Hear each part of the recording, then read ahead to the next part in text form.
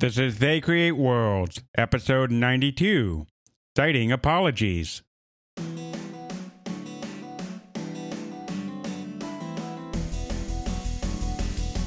Welcome to They Create Worlds. I'm Jeffrey, and I'm joined by my co-host, Alex.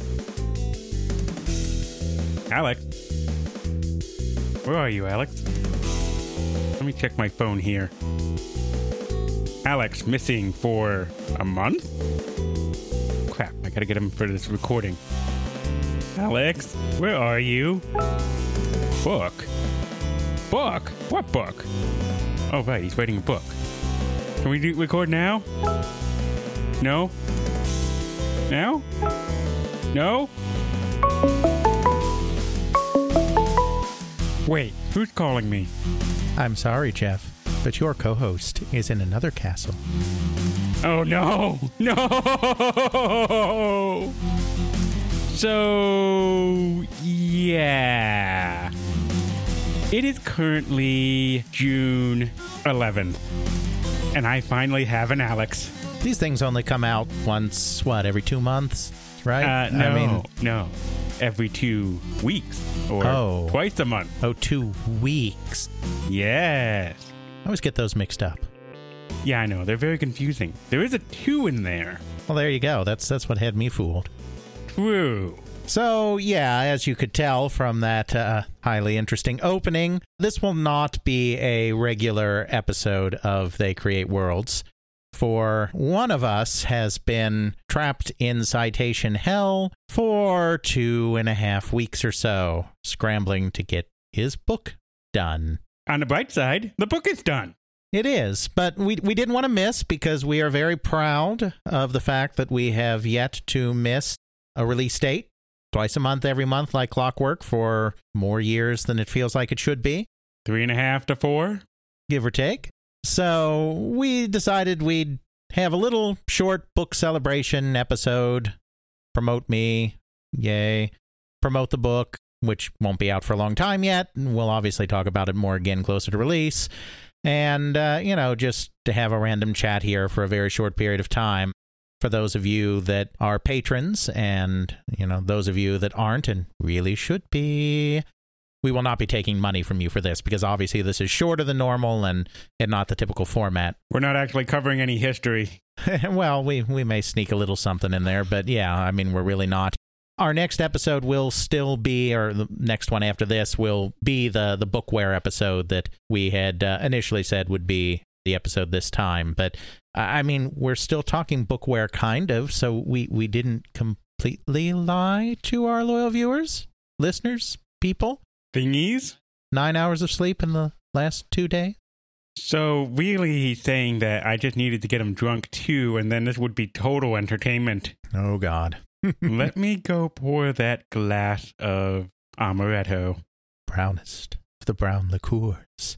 That is true. What's that? You want me to drink you? But I'm in the middle of a podcast. That's all right. Also, we don't record in the same room anymore. Yeah, so for those who may not know that, we actually do not record, even though we went back to the old way of doing this, where we're in separate houses. Almost the old way. We have upgraded with audiovisual special effects. Did you know they make cameras that you can plug into your computer? Yeah. What a world we live in, Jeff. I know. So we didn't actually see each other sort of like we did before, but whenever I have to do a live stream, this is going to become really entertaining. Something like that. Which actually we will be doing in the summer, right? Not quite the summer, right? So I suppose this is as good a time as any to mention this when no one's going to be listening because they'll be like, what is this thing that just showed up on my podcast feed? Go away.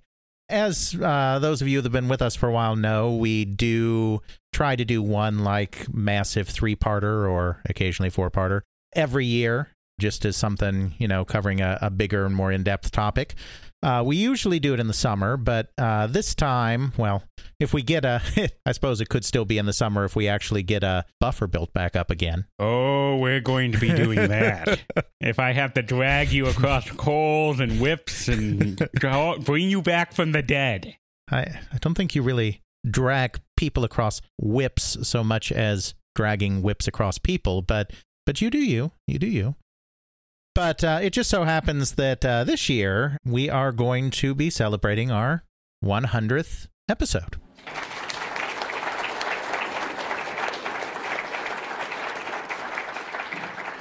This year, of course, will correspond with our 100th episode sometime in the fall. Jeff probably knows more specifically than that. And if he doesn't, I can wait here as long as I need to for him to look it up, because we can edit this all out. It doesn't matter. Yep, I can figure it out. Will he edit it out? Will he leave this in because he thinks it's entertaining? I may never know, because I certainly don't listen to us. Why would I want to listen to us? I had to sit through it the first time. October 15th it would start. October 15th. Now that's the 100th. So that's episode 100. Okay, yeah. So I don't know if we've, even between ourselves, discussed yet whether we're going to do this with 98, 99, 100, or 100, 101, 102, but something like that. We are going to do a top 100 most influential games extravaganza. And as we did with our 3-parter last year, we will hopefully be doing a live stream of that. Now, this will be different from most of the top 100s out there. First of all, we're not going to really rank them. I mean, we'll probably pick 10 and not even rank those 10, but pick 10 and say okay, these are truly, honestly, the 10 most influential games. But other than that, we're not going to create an arbitrary list about it. But we are going to choose 100 games that feel particularly important to the development of video games. So we're not choosing the best.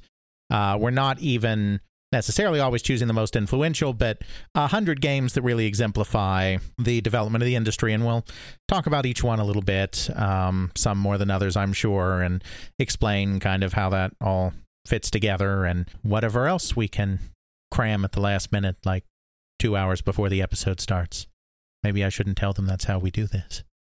Oh, come on. I think they know by this point that it's just spit and polish. Spit and polish.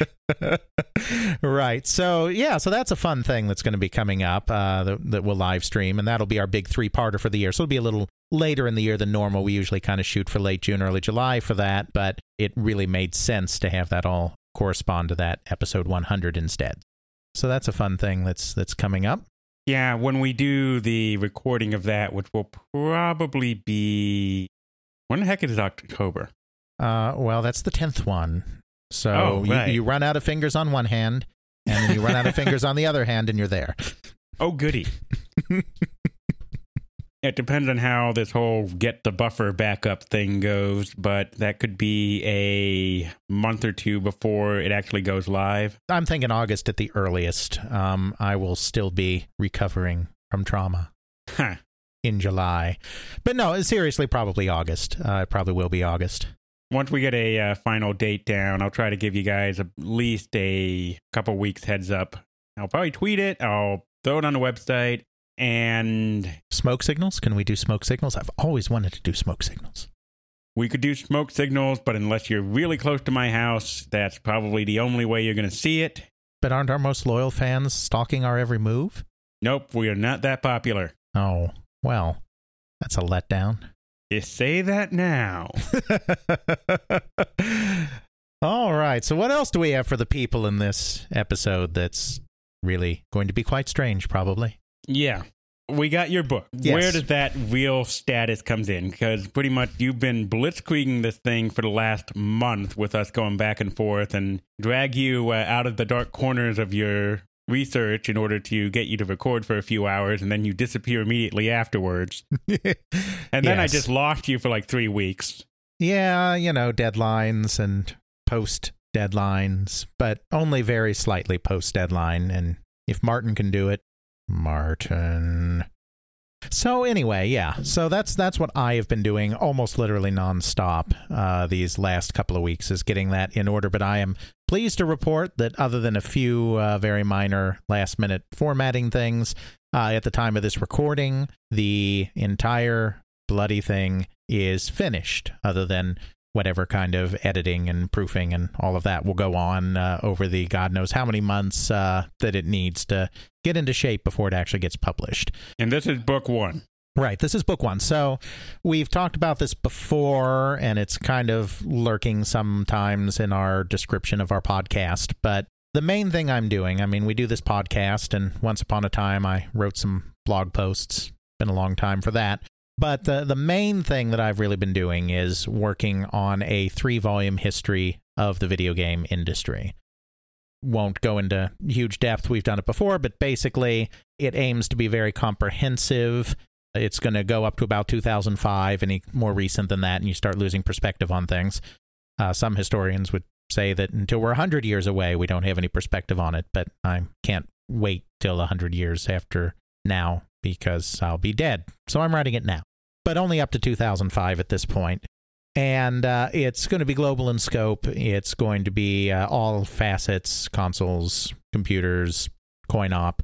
Won't get into too much phone stuff by 2005 because that's pre-iPhone, but something flip phone-ish might get in there, like snakes or something. And know that just because I mentioned that doesn't mean you have to go put it in the show notes. It's okay, Jeff. We don't have to do show notes this time. He's going for it. He's going to do it. Yeah, it's going to be covering a little bit of everything, or rather a lot of everything. The first book is now complete. My initial manuscript, this will certainly change during the process here, is sitting at about 650 pages. That is a lot of pages. What is our type points on that? Double-spaced, 12-point font of the Times New Roman variety. So yeah, that's a lot. Most of the writing was already done prior to my deadline, but Alex made the mistake of not diligently keeping track of all of his citations as he was writing this thing. He's a very bad boy, and he should be severely punished for this. And believe me, he was severely punished for this, because that's what resulted in the last 2 weeks of his life, which he will never get back and always remember. Now, the real question is, which was worse, preparing for the bar or this? Oh, preparing for the bar. This was more work, but less stress. That was still a hell of a lot of work, but it was spread over a longer period of time. So the day-to-day work wasn't quite so bad, but the stress was much worse.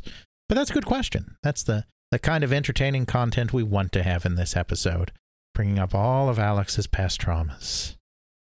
So, yeah, part of what I wanted to do with these books is that I do want them to be foundational tomes. Now, I use the term foundational instead of definitive because they won't be definitive because there's new stuff coming out all the time.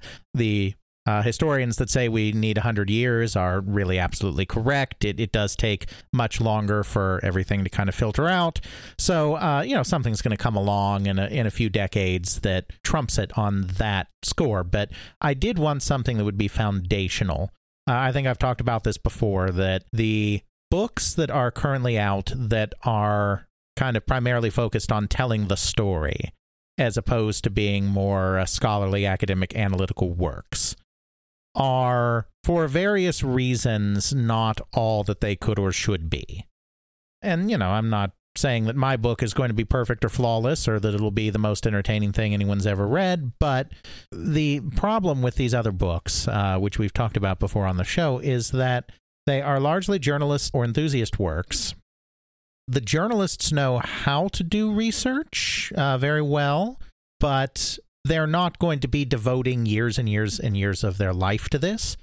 So, generally speaking, they do enough research to tell the story they want to tell, but don't necessarily have all the time in the world for cross-checking and tracking down obscure stuff in out-of-the-way archives or dark corners of the internet or all of that. I mean, this book is, even though I've only been writing it, well, I shouldn't say only, I've been writing the book for, I think I wrote the first chapter of it, back in 2015, so I've been writing it for like 4 years, but I've been researching it for over a decade.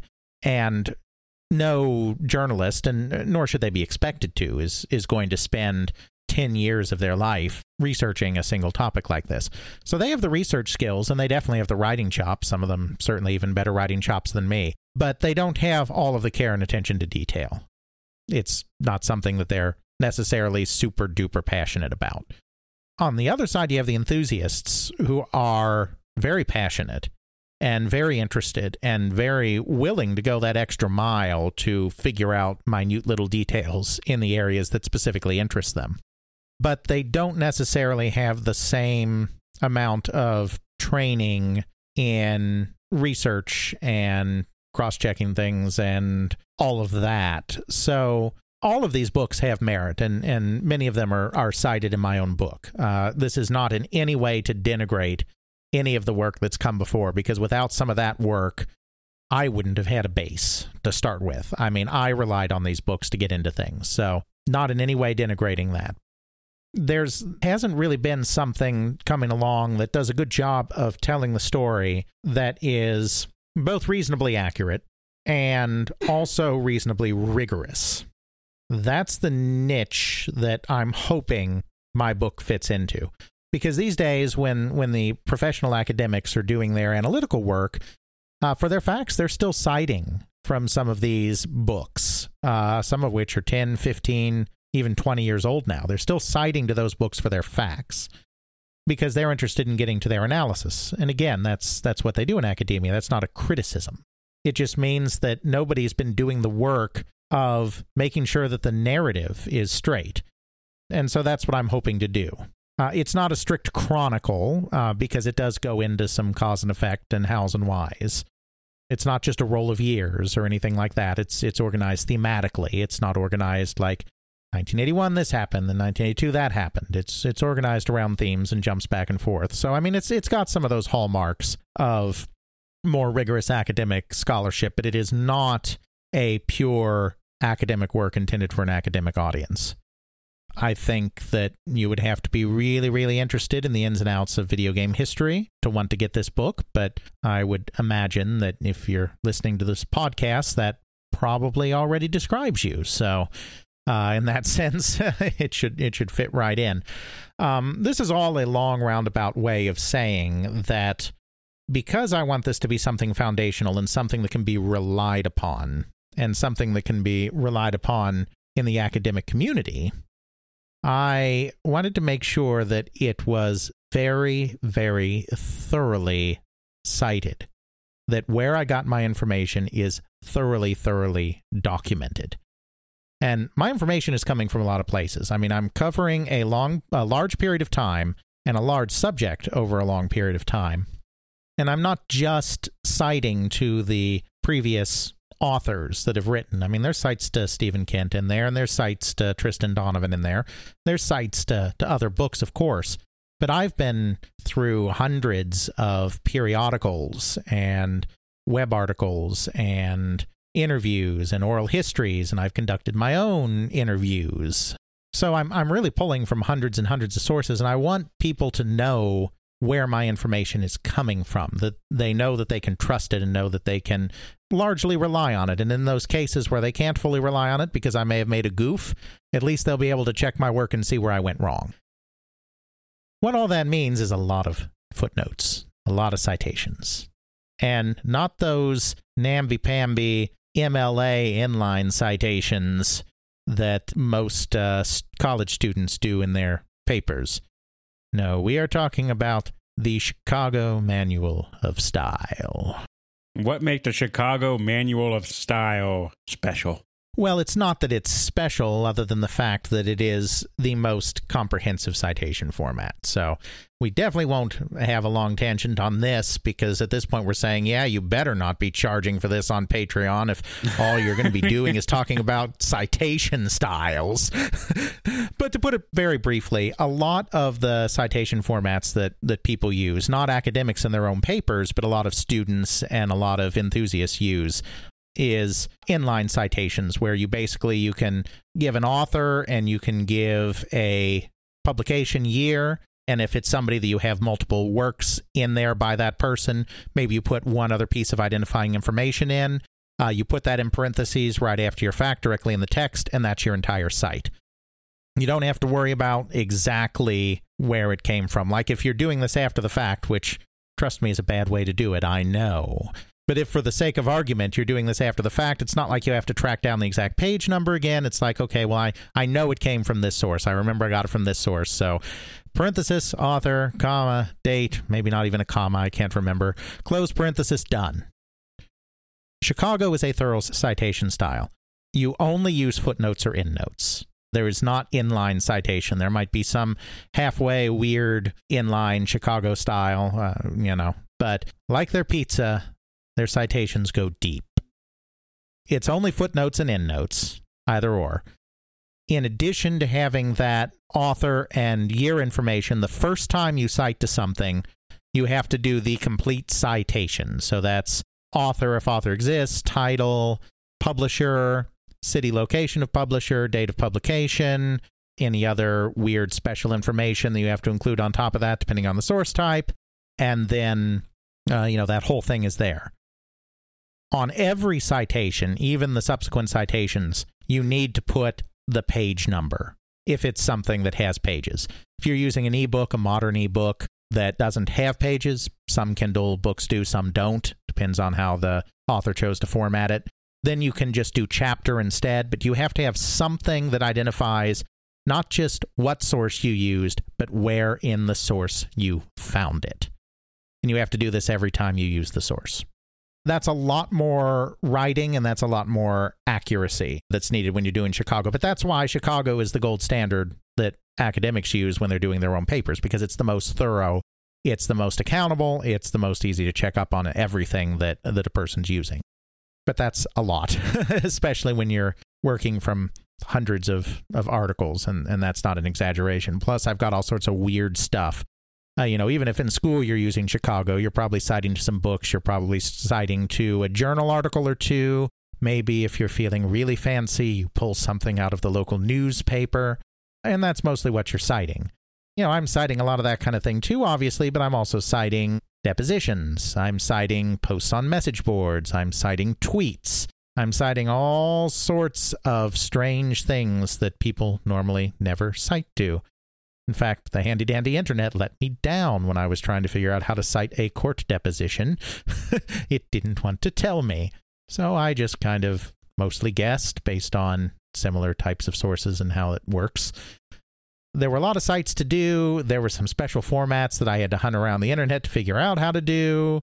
And there were 1,883 footnotes to place in this roughly 650-page book. And there can only be more in the next one. Yeah, so obviously I'm going to work on my project flow, my pipeline, for you computer programmers out there. Next time, definitely going to have a better pipeline. Yes. So, I mean, it'll still be a lot of work, but the point will be that it will be work that gradually accumulates, and I won't have to be going back to things twice because, I mean, not for everything. I mean, it's not like I lost complete track of where things came from. I mean, I had stuff. I just didn't have quite the thoroughness of stuff I needed to do it quickly. So for some things, I ended up having to go back and troll through sources again. And at that point, you're practically writing it twice. I mean, I didn't have to put pen to paper again, metaphorically speaking, because the text was already there, but I had to go back to all the sources that I used to write the text in some cases, not all cases. So that was an intense process. The book had somewhere between 200 and 300 footnotes going into the last 2 weeks. So for those of you keeping score at home, I did like 1,600 citations in 2 weeks. That is a lot. And he literally just got done with it a few hours ago. Yes, as of this recording, which, as we said at the top, is very, very close to when this episode is publishing. Yes, as of the time of this recording, it was just earlier today. Yeah, this is being recorded at night around 8 Central. Central Daylight Time. Yeah, one of those. We're not those crazy Indiana people. Fine. Lack of daylight savings time. It is June 11th, about 8:30 or so, 8:45. And I have to have this thing pretty much ready to go by Friday at 7. And so, because I like Jeff, we've known each other a long time, and because I don't want him to go through the equivalent of what I just went through over 2 weeks, over the course of a few days, That is why you have this abomination of a podcast to listen to. At least something, anyway. Another question for you in regards to the book. Yes. Is there any plan to do an audio version of it? Because I know everyone here is listening to an audio podcast of it.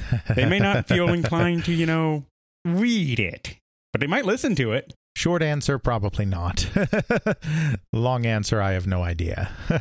So, I mean, as we talked about before, this is not a self-published work.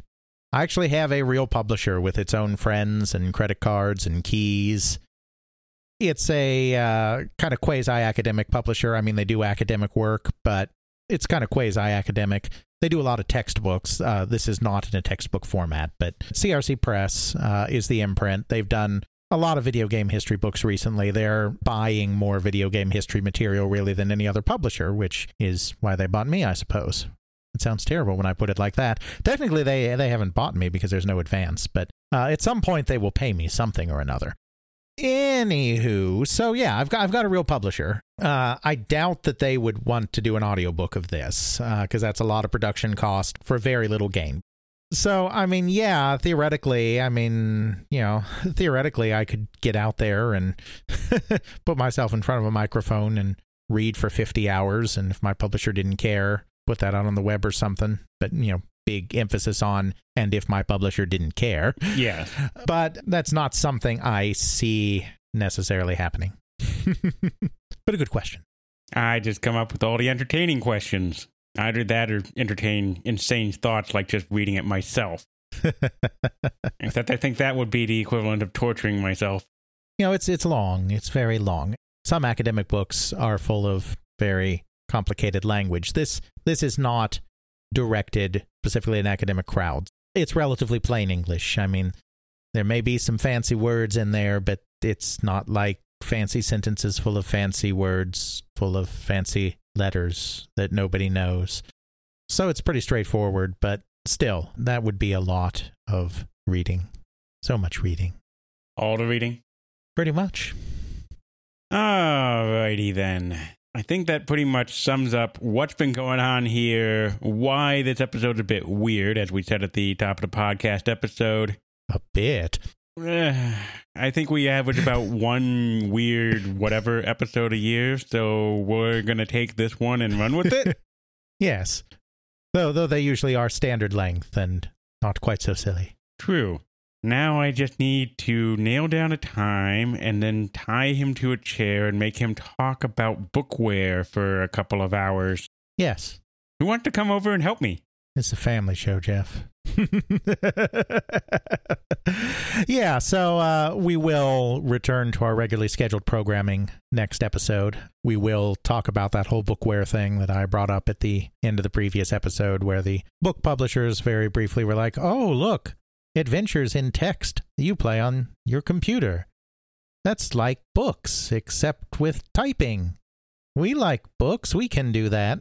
Turns out they couldn't, but we can talk about that in a couple of weeks. Couple of weeks? Oh, you're talking about that sooner. So much sooner. No. A couple of weeks for the listeners. Oh, fine. Yeah, they can wait in a couple weeks. We're going to have some work. Probably like this weekend or something. Yes. Apologies for the sort of weird episode again. And if you're a patron, we're definitely not charging for this again. So just so you know. But our streak is intact. But our streak is intact. We're telling you what's going on. A little bit of update, a little bit of silliness. We'll see you next time, where we'll actually talk about bookware on the next episode of They Create Worlds. Check out our show notes at podcast.theycreateworlds.com, where we have links to some of the things that we discuss in this and other episodes. You can check out Alex's video game history blog at videogamehistorian.wordpress.com. Alex's forthcoming book will be released through CRC Press. Email us at feedback@theycreateworlds.com. Our Twitter is TCW Podcast. Please consider supporting us on Patreon at patreon.com/theycreateworlds. Outro music is Bacterial Love by Rolam Music. Found at freemusicarchive.org. Used under a Creative Commons Attribution License.